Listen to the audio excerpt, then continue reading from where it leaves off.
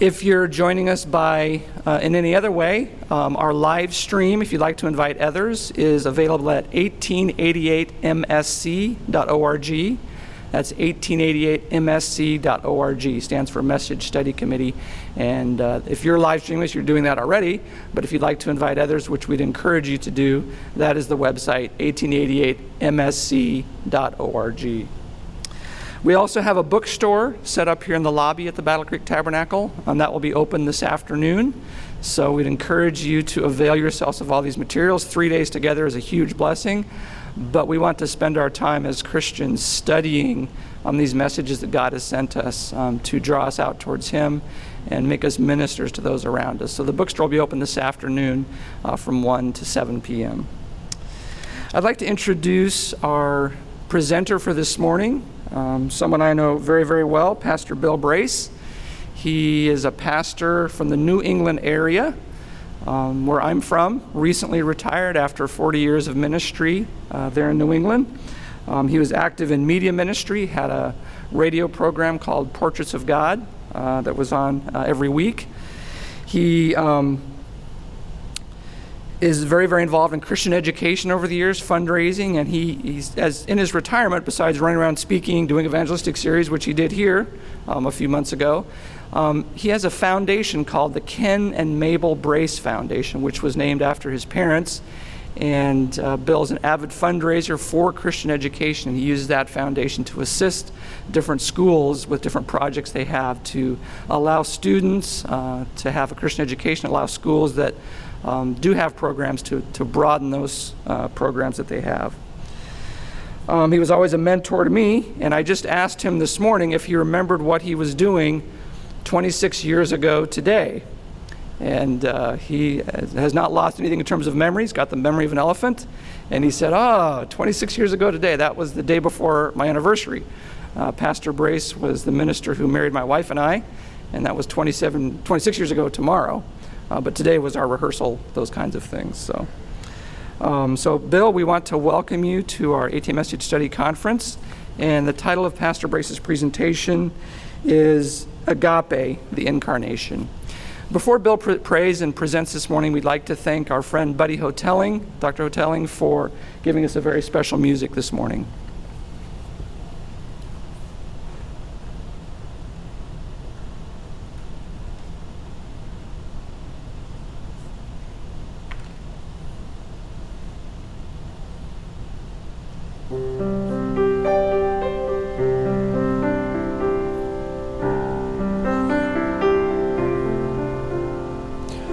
Love was when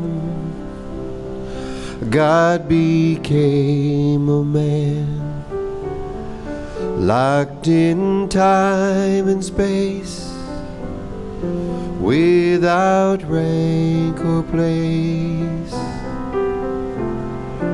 Love was God, born of Jewish kin, just a carpenter with some fishermen. Love was when Jesus walked in history. Lovingly he brought a new life that's free. Love was God, nailed to bleed and die, to reach and love one such as I.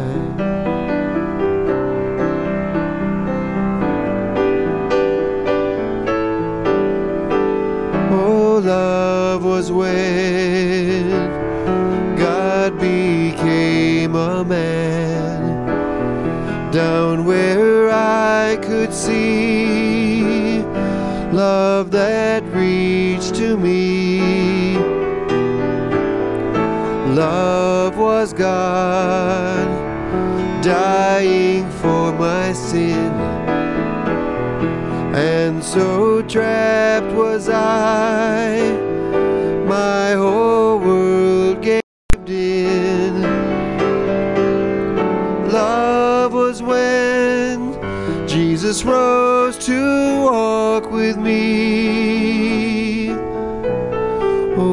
lovingly brought a new life that's free. Love was God, only He would try to reach and love one such as I.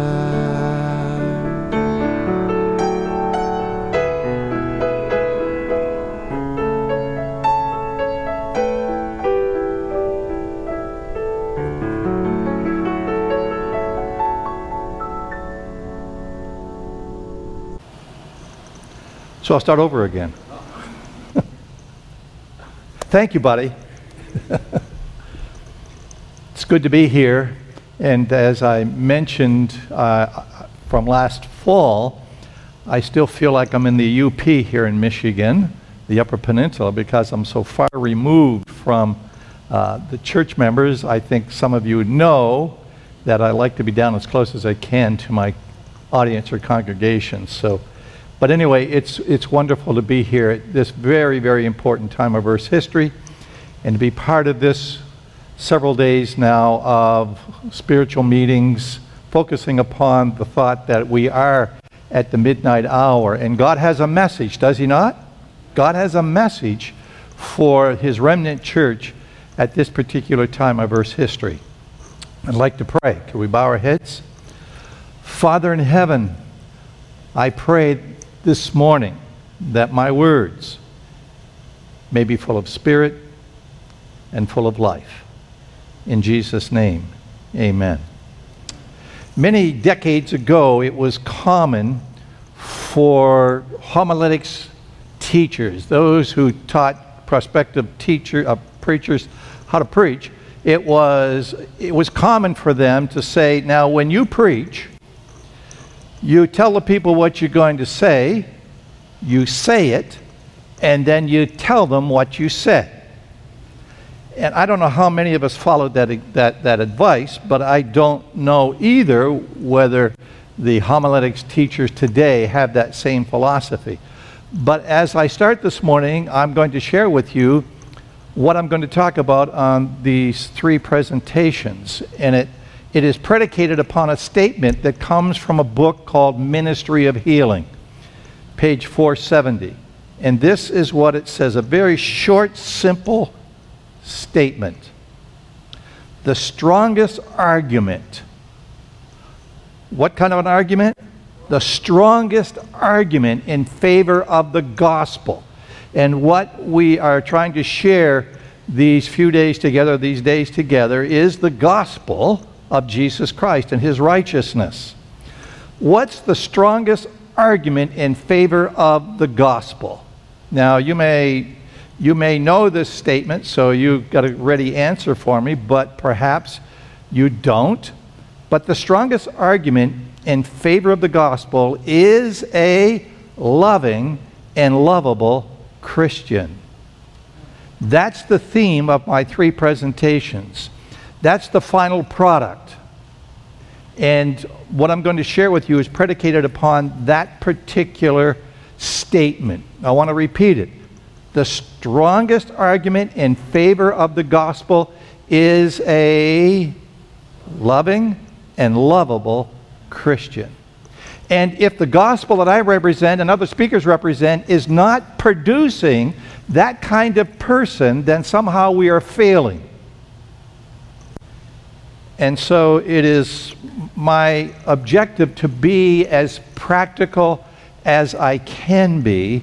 And I'm glad that some of the other seminars are involved in the practice of this message of Christ our righteousness. It's very, very important. And so today I'm going to speak about, in a roundabout way, I'm going to speak about the incarnation of Jesus. Because we're also told by little lady that the humanity of Jesus is what? Is everything to us.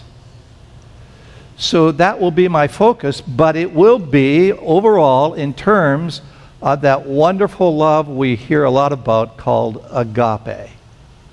And so I'm going to invite you to follow along And I hope that you bless your hearts. I just realized a few minutes ago that if anybody is listening to this in California, it's 5 o'clock in the morning.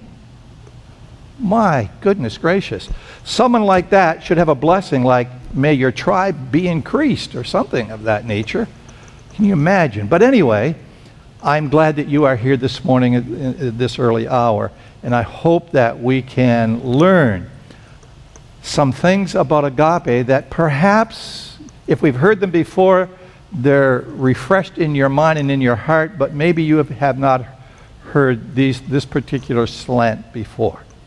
So I'm going to invite you, if you have your Bible or your gizmo, you can stoke it up, and we're going to turn to the second chapter of the book of Genesis, because in order to understand the humanity of Jesus, we need to understand how human beings came into play or into existence in the first place. So open your Bibles to Genesis chapter 2.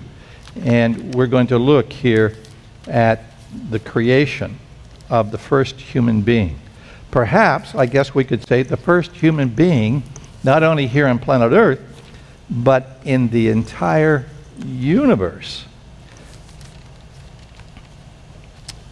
Before I actually read verse 7, I have a couple of questions for you. What do you think was the most important in the creation of Adam? Was it his body? Or was it the breath of God that was breathed into him?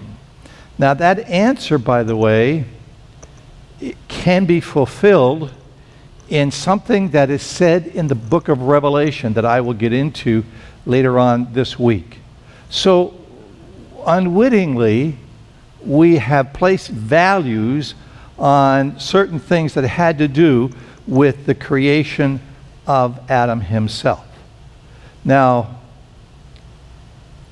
I want to share with you too that the creation of Adam, the verse we're going to read here that you're familiar with, no doubt, verse 7, has tremendous, tremendous significance, more than just our, as Seventh-day Adventist Christians, utilizing it as a text to prove what happens when you die. It's interesting that our first text that we talk about when what happens when you die is we talk about something that brought life into existence.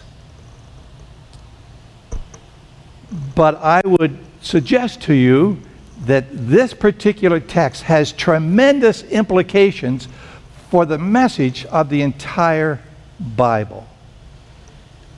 So let's read it together. And I'm reading from the New King James.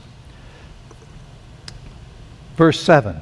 And the Lord God formed man of the dust of the ground and breathed into his nostrils the breath of life, and man became, in the New King James, a living being.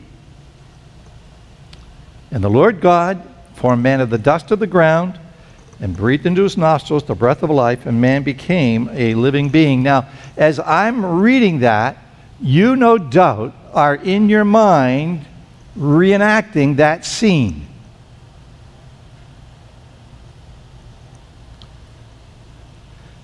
And so, in light of that, what I'm going to ask you now to do is to use your sanctified imagination. That all right? You've got a sanctified imagination if you're a Christian. So let's picture God bringing Adam into existence, and then I think it would be fair to say that God stepped back with admiration and satisfaction for what he had just done. Is it all right that God has satisfaction? That he admires his work? We know, according to the Hebrew, that he was like an accomplished artist. He was artistic in what he performed. He was like an accomplished carpenter who builds a house and then stands back and admires what he has done. But before God, and we know the acting agent in creation, according to the author of Hebrews chapter 1, that was none other than Jesus Christ. But before God steps back, after he has created this first human being in the universe, he does something that perhaps astounds the onlooking angels. Because what God is doing is being witnessed by billions and billions of eyeballs. Billions of beings that he has already created are watching as he creates Adam. And to perhaps their astonishment, they see him kneel down.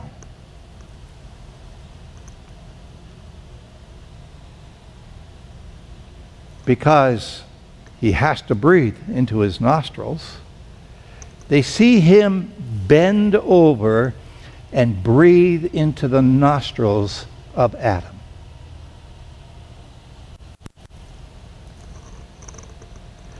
The angels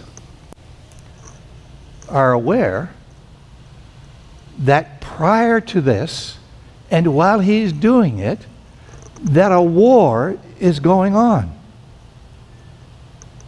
A war that really involves the entire universe.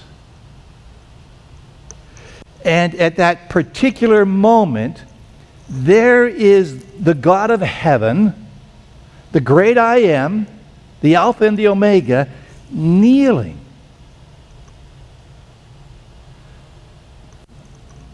But let me share with you this morning that kneeling is not unusual for God. Because in all of eternity, God has been kneeling. Because you see, agape, that unselfish, other-centered kind of love, always goes downward.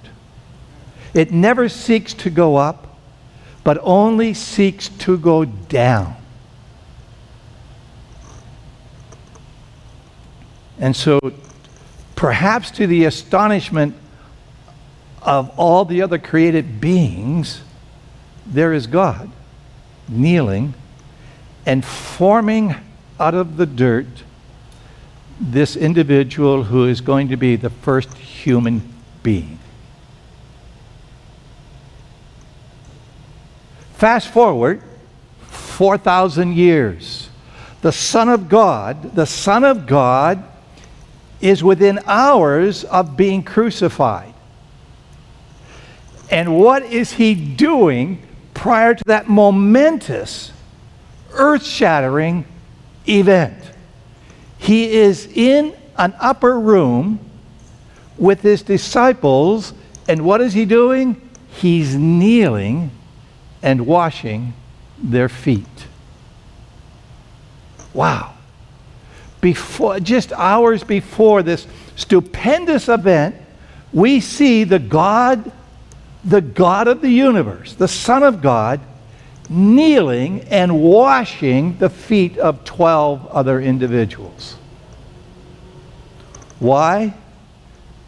Because it demonstrates that agape always goes downward, not just literally or physically, but figuratively as well. And the great God of the universe, the Godhead,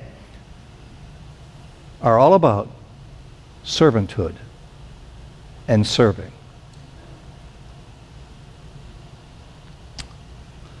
And so when the Son of God, the acting agent, stands back with satisfaction and admiration for what he has just brought into existence, it's the very reflection of his character. I find it interesting that in Hebrews chapter 2, verse 7, that the author of Hebrews tells us that man was created a little lower than the angels. It also tells us in verse 9 of that same chapter that when the Son of Man comes, Jesus Christ, that he too was made a little lower than the angels. Why? Why is man made lower than the angels? I don't know if you've ever contemplated that or not. Why? Well, God had a purpose in all of that. He wanted us to see just how low he bends. In the revelation of his character, God is all about going downward. He is other-centered. You know, I confess to some people, and I guess it's going to be you as well, that I am a slow learner. In fact, I'm sure God at times says, that Bill Brace is so slow, he should go back to kindergarten. But, you know, kindergarten's a good place to be. It's where we all should be. I remember somebody that many of you know, who's resting in Christ now, who used to say, look, as far as understanding of this message of Christ our righteousness, I'm still in kindergarten. It's a good place to be. I never went to kindergarten. That's why probably I never learned my colors. There was no kindergarten when I was a kid. And I you know, like today, I had to work and see, well, do my clothes match? I don't know.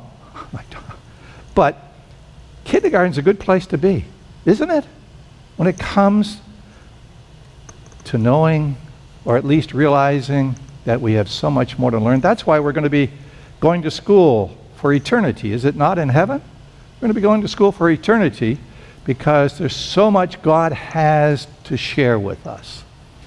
And so when God, or when Jesus stands there with satisfaction of what he has just created, he and the two other beings in the Godhead are the only ones who know that a descendant of the one he's just created is going to come and take on human flesh to save not only the world, but to safeguard the universe. What a God. What a God. You know, when I was here last fall doing an evangelistic series, I guess I got used to saying the word wow. And so with a few people, I became known as Pastor Wow. But the fact is, I'm just overwhelmed. That's why, in a sense, I am just as much impressed with the incarnation as I am with the cross. Because you see, the cross is in the incarnation, is it not? The cross, the theme of the cross is in the incarnation. And I get tears in my eyes when I think about the incarnation story, because the cross is in it. It's all about agape. It's all about going down. It's all about other-centeredness. And the Ten Commandments, it was just in the past. Can I confess to you, you wouldn't tell this to anybody else, right? Correct? My secret's going to be secret with you. It took me until about 6 months ago to realize that the Ten Commandments are all other-centered.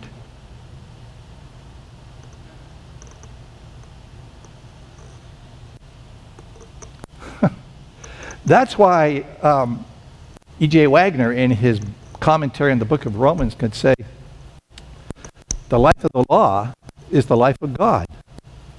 The life of the law is the life of God. Agape is other-centeredness. The Ten Commandments are other-centered. The ultimate other and all the others that we intersect with every day of our lives.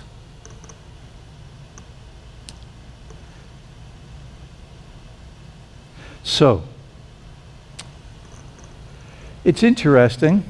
Dr. Hunsaker mentioned in his introduction that I had a radio program. He had the radio program. We were co-hosts of this radio program in Boston for, I think, about a dozen years, wasn't it, Bob? And we were on a few other stations around the country.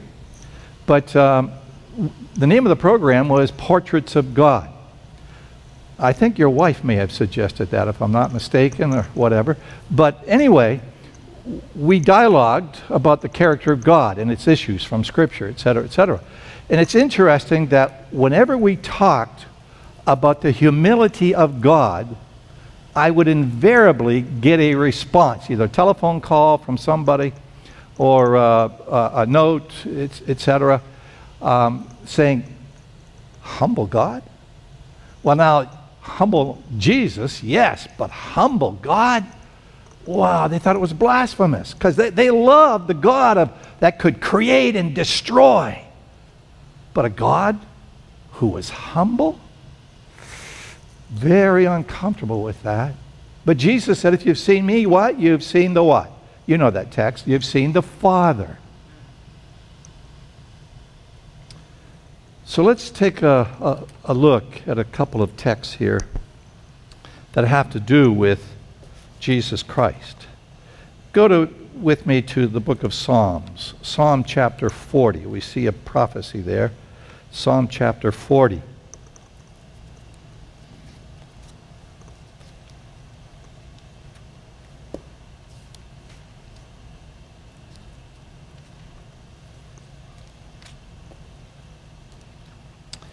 You have it, say amen? Say it loudly so that people can hear you. Amen. Okay, you just woke some people up in California, probably. All right. Psalm chapter 40.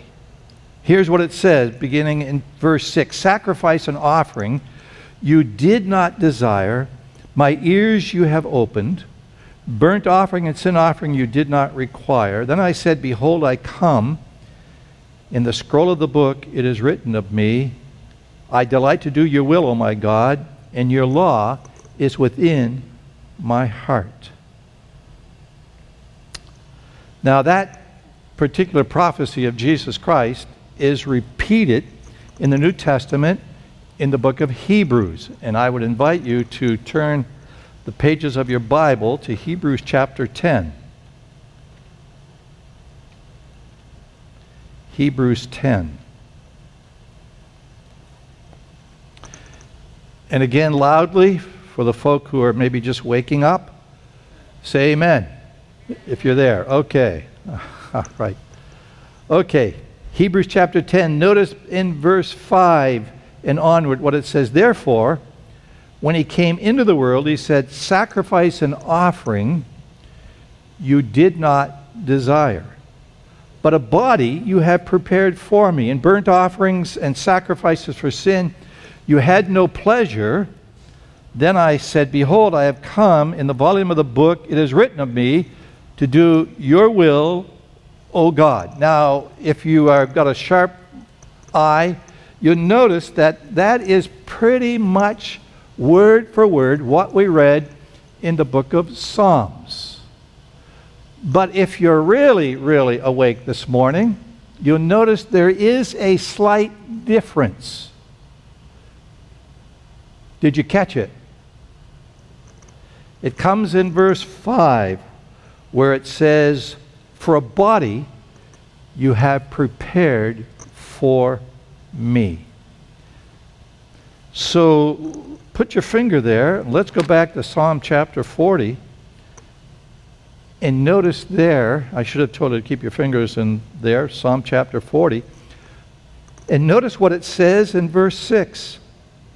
Sacrifice and offering you did not desire, my ears you have opened. In Hebrews it says, but a body you have prepared for me.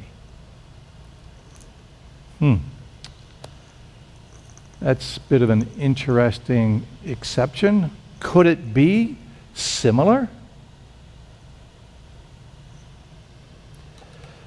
Well, that particular text in the Psalms, There are different opinions as to what that means, my ears you have opened, but many scholars have seen in it something that I see that I'm going to share with you this morning, and I think it is very important. I want you to go back to Exodus chapter 21.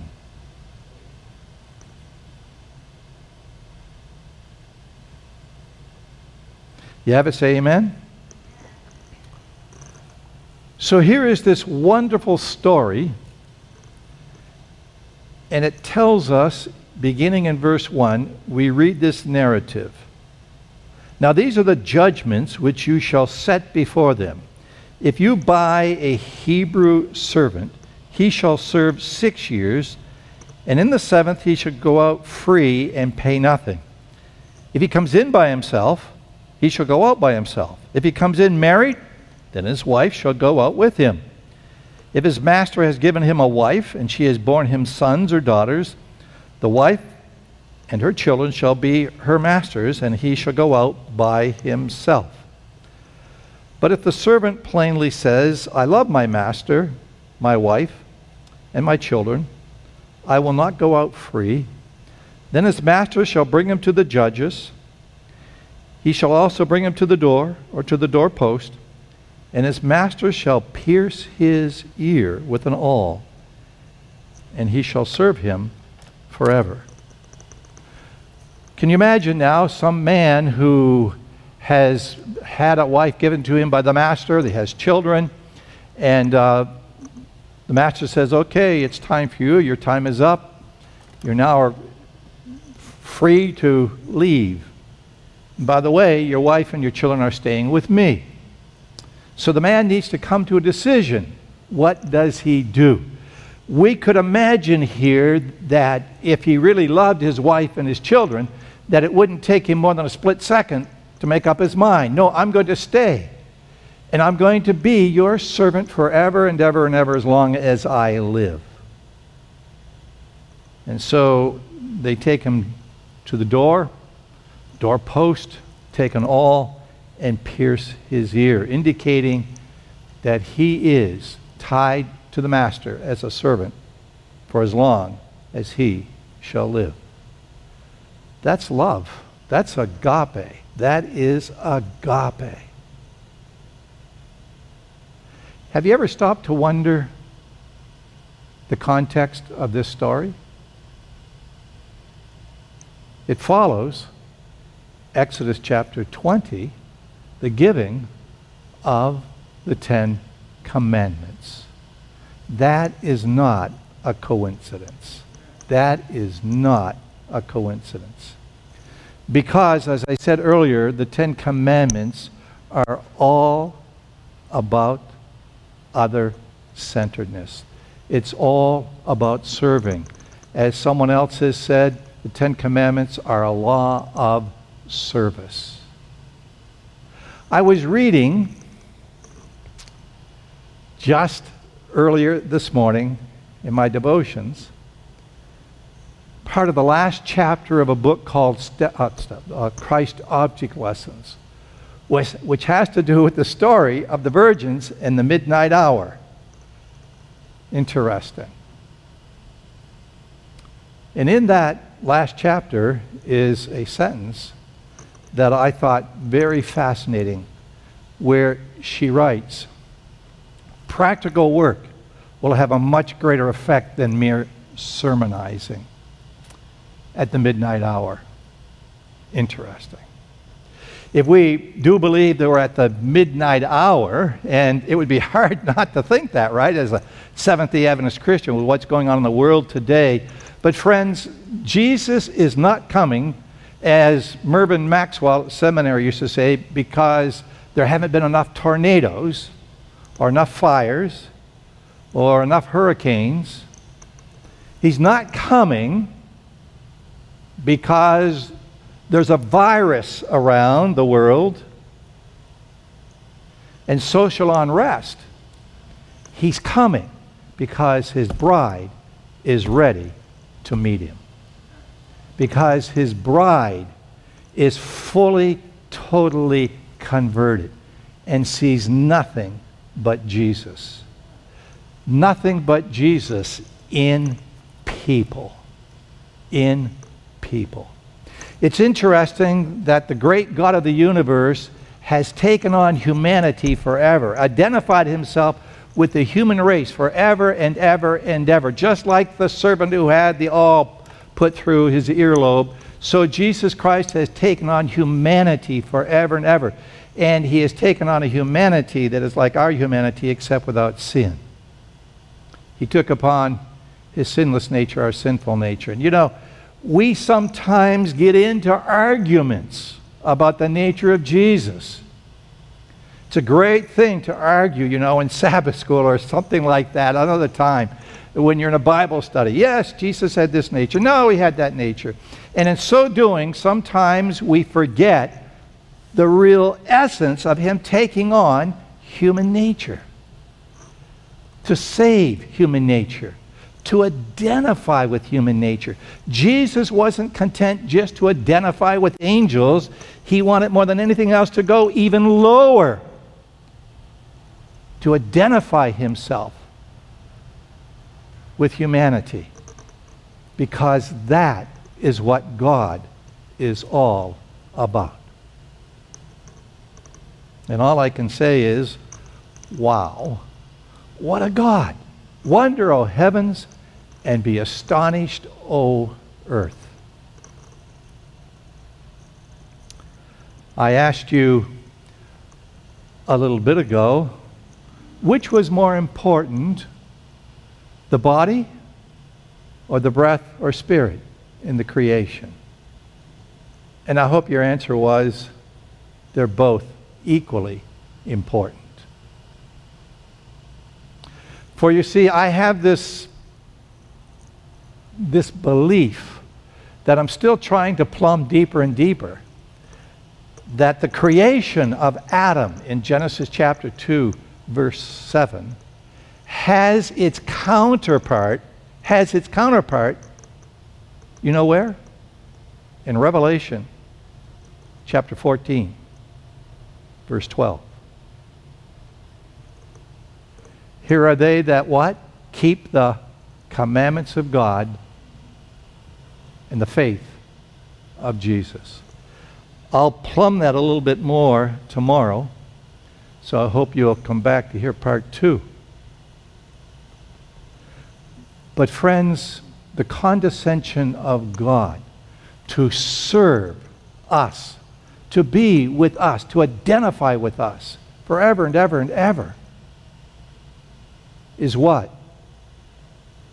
this message is intended to proclaim, so that we can be filled with the mind of Christ, so that our thoughts are his thoughts are our thoughts, and that we become as one.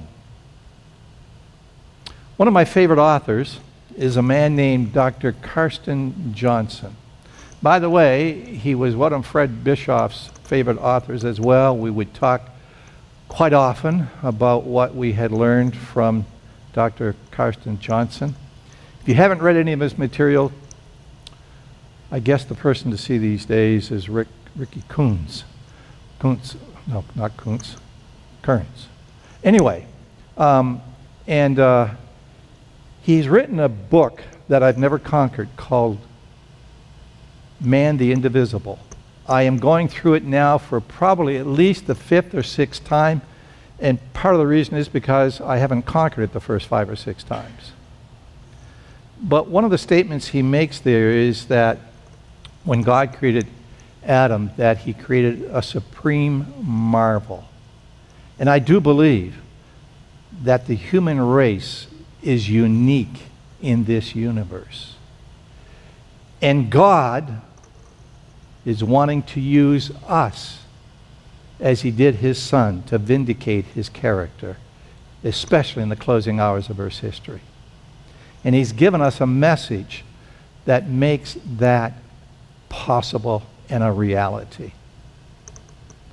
But in his book, the last paragraph or two in Man the Indivisible, he tells a little story, and it's a parable, about people who lived within a walled city. Big, high wall. And it kept the enemy at bay. The enemy couldn't penetrate that wall, couldn't get in to overrun them, and they felt very secure, and everybody went about their business. And then one day, after a number of years, they got into a big argument. And one group said, you know what? The outside of the wall means nothing to us. It may mean something to the enemy, but it means nothing to us, the outside of the wall. So I think it would be good if we just did away with the outside of the wall. And then there was another group that said, no, the outside of the wall is very important. It's the inside of the wall. It's not doing anything for us in terms of the enemy. They're held at bay because of the outside of the wall. And so there they were, arguing whether the inside of the wall was more important or the outside of the wall. And so let me share with you in conclusion that it is my belief that this message is not just to be verbalized, it is to be lived. It is to be lived in a practical manner. Because, as someone has said, it's an old cliche, but people would rather see a sermon any day than what? Than hear one. And my burden is that for me personally, I want to live this message of Christ our righteousness. I just don't want to preach it. I want to live it by God's grace and by God's power. When this pandemic was just rearing its ugly head and it looked like there was going to be some bit difficult times ahead, I told a few friends, by God's grace, I don't want to be the same person that comes out of this pandemic as went into it. And friends, God has given a wonderful message, and He's looking for messengers. And you and I are messengers the way that we live our lives. The strongest argument in favor of the gospel is a what? Is a loving and lovable Christian. By God's grace, may that be our aspiration. Father in heaven, today we're humbled by what we learn about your great humility.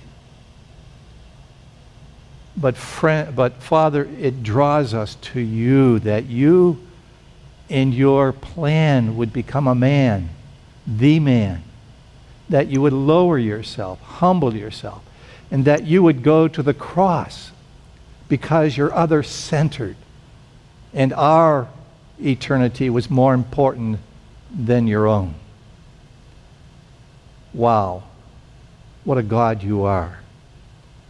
May that motivate us to go, as it were, in our sphere, in our finite sphere, and be likewise. In the name of our Savior, Jesus Christ, amen.